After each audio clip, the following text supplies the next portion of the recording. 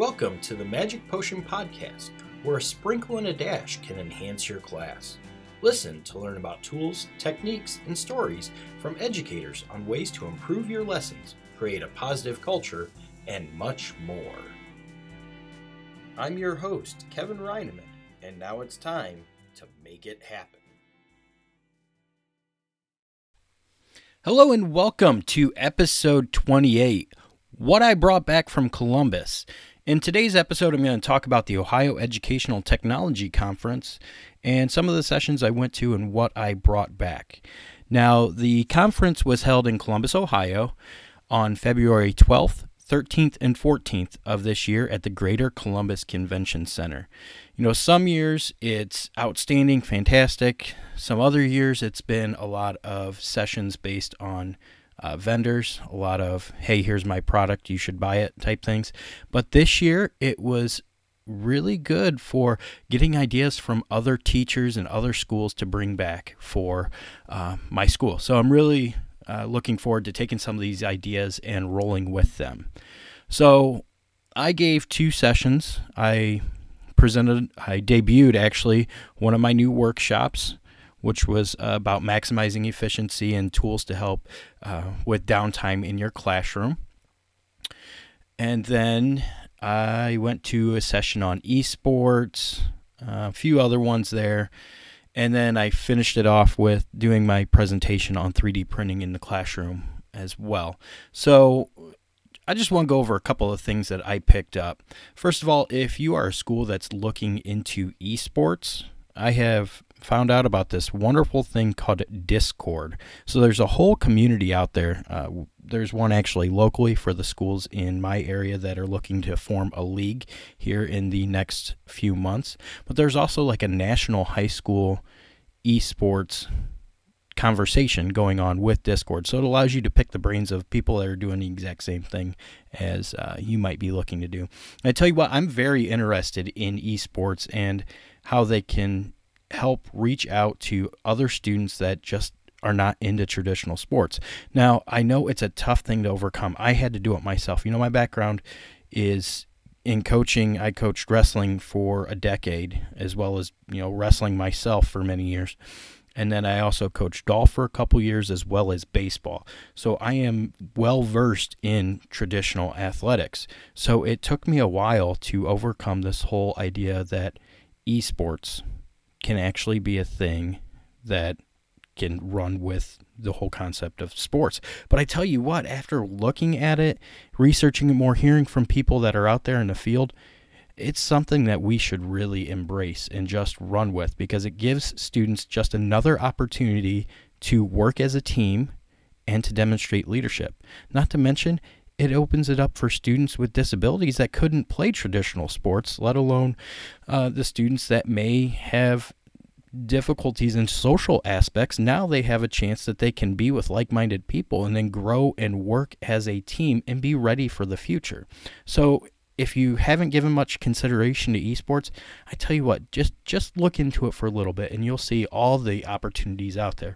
One of the things that's been highlighted in almost every session I've went to is the fact that in 2018, the World Championships in the League of Legends game, which is basically a 5 versus 5 team where you're trying to take down pillars to defeat the other team. The World Championships for that had a viewership of 200 million. Now, what you need to realize is that 200 million viewership was more than Game 7 of the World Series, the NBA Finals, and the Super Bowl combined. That's how popular just this one game, just League of Legends, is on a global scale.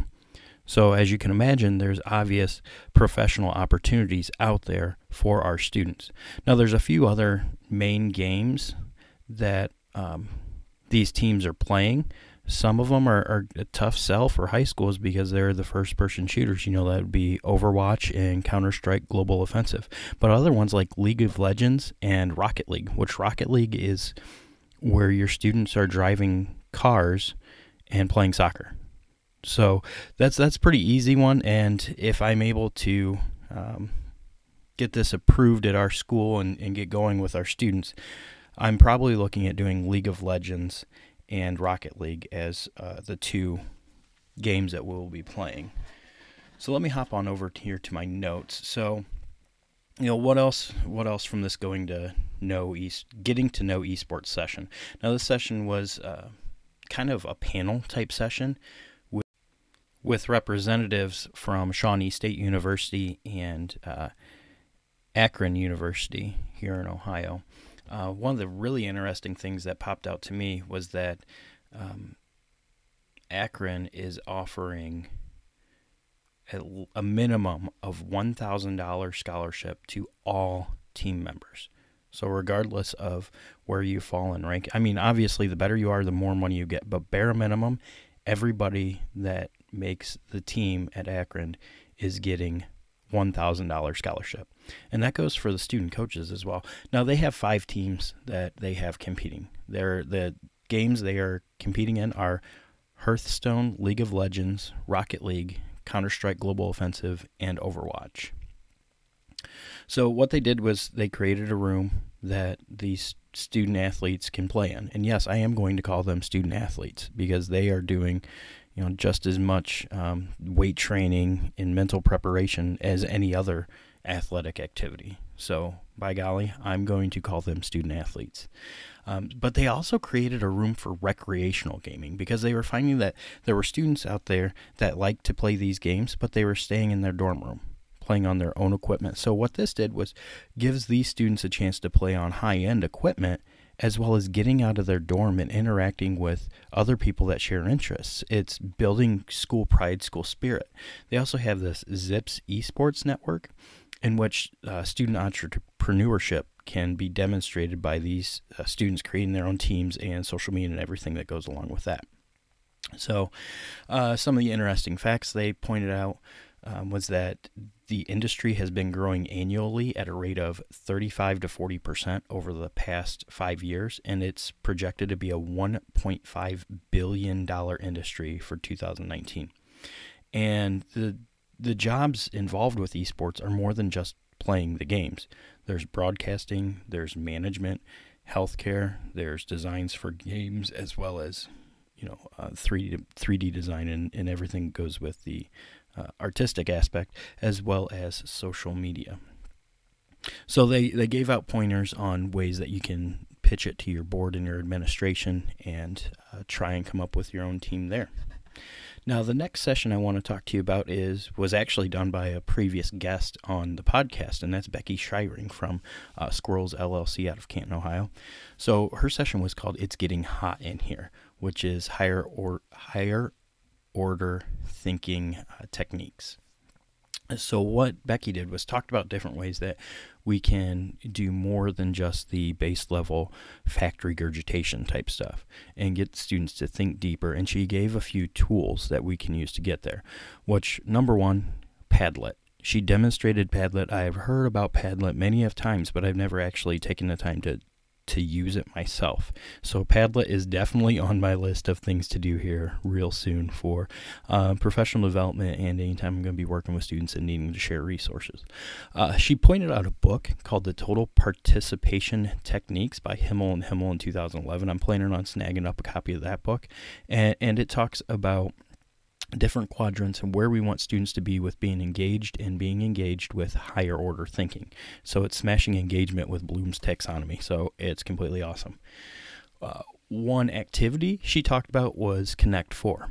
So it doesn't matter what topic it is, but you're going to get your students to examine the topic from multiple perspectives. So they need to Connect 4. They have examining something from their life and then taking that same topic. Let's just say it's recycling for the sake of something easy to say. So recycling, how it affects their life.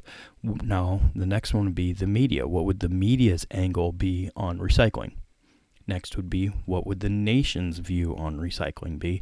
And finally, the world. So it gets students to think much more broad than just themselves.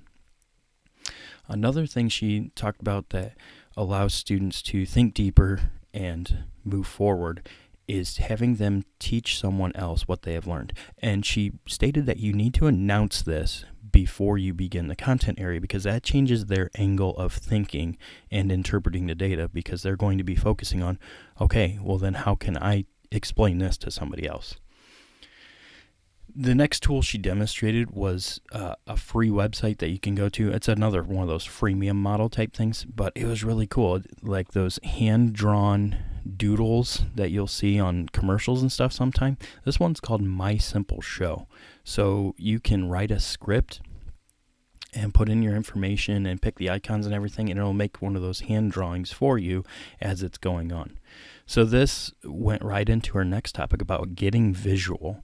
And this is where you're going to represent what you know by drawing, sketchnoting, just some form of art. And it doesn't matter if you're good at art or not, but it's one of those multiple intelligences. Plus, it helps with retaining information.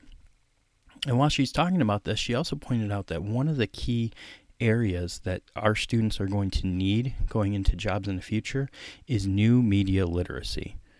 So just a couple last two little tools that she shared, there, AutoDraw. If you have not come across this before, it's a really fun one. If you're terrible at drawing like myself, you just start drawing in the web browser, and it will try to pick up using artificial intelligence what you are trying to draw, and then give you like an icon, like a professionally drawn version of it, so it doesn't look like garbage, and your audience can actually tell what it was you were trying to draw.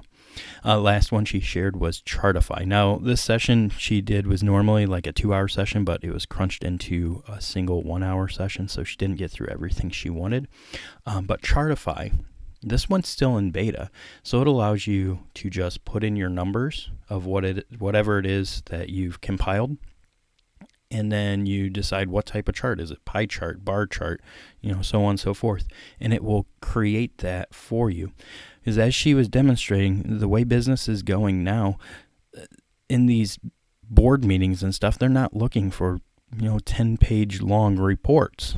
They just want the information. They want it now. They want infographics, basically, and charts are huge for that. So Chartify right now is a free tool.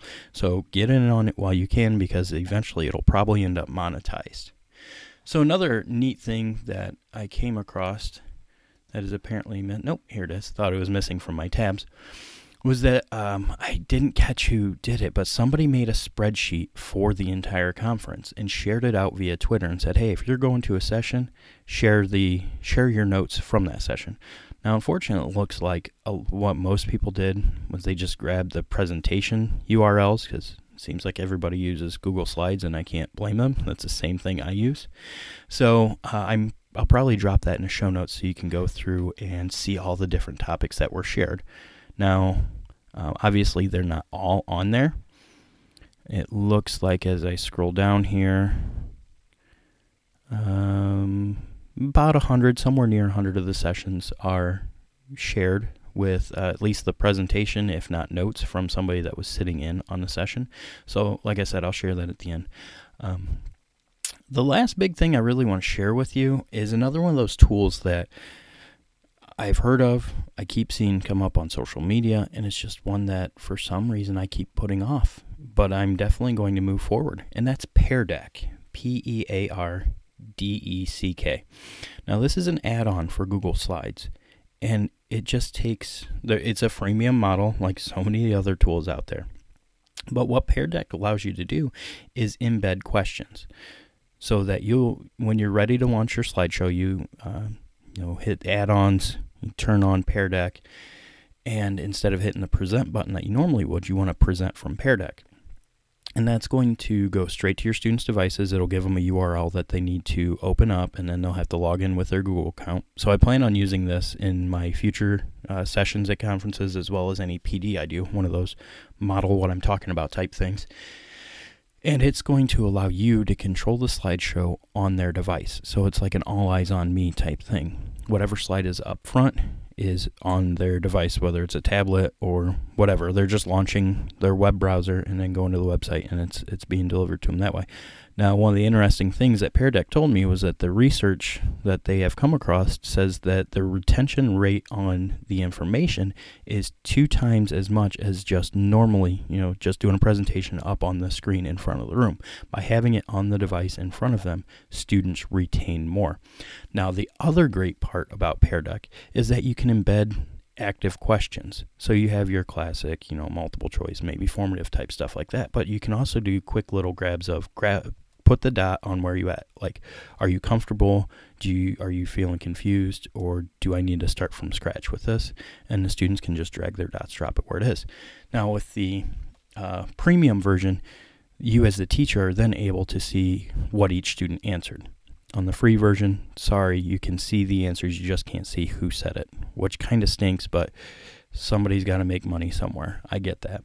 And it looks like it's about $150 for an entire year for one teacher. So that's kind of steep, but it's a pretty powerful tool. Like I said, I'm going to try out the free trial of their premium version, see what I think about that. And then I might be investing that based off of the awesome things that I came across. Now, the really cool thing is that at the end, once you've given your presentation and they've taken their notes or moved their dots and answered the questions that you are able to embed on the fly or have set up beforehand, when you hit finish, you're able to send them a copy. So they'll get it in their email, a copy of the presentation with the answers that they gave. So I really, really, really suggest checking out Pear Deck, especially if you're already making slideshows for your classroom. I know a lot of people have kind of moved away from doing that, but other ones, it's kind of a necessary evil in a lot of content areas. So I'd highly suggest checking that one out. And, you can always make your presentation in PowerPoint or Keynote and then move it over to slides and just have it converted to the slides format. So those are the big things I took away from the Ohio Educational Technology Conference in Columbus, Ohio. So looking forward to touching base with all of you next week. If you like what you hear, please, please, please share it with your friends. Hit the subscribe button and give me some feedback. Let me know what you'd like to hear more about. As always, go out there and make it happen. Thank you for listening to the Magic Potion Podcast. This podcast was created using Anchor FM. Please subscribe and leave comments with your thoughts and ideas from the classroom. Until next time, get out there and make it happen.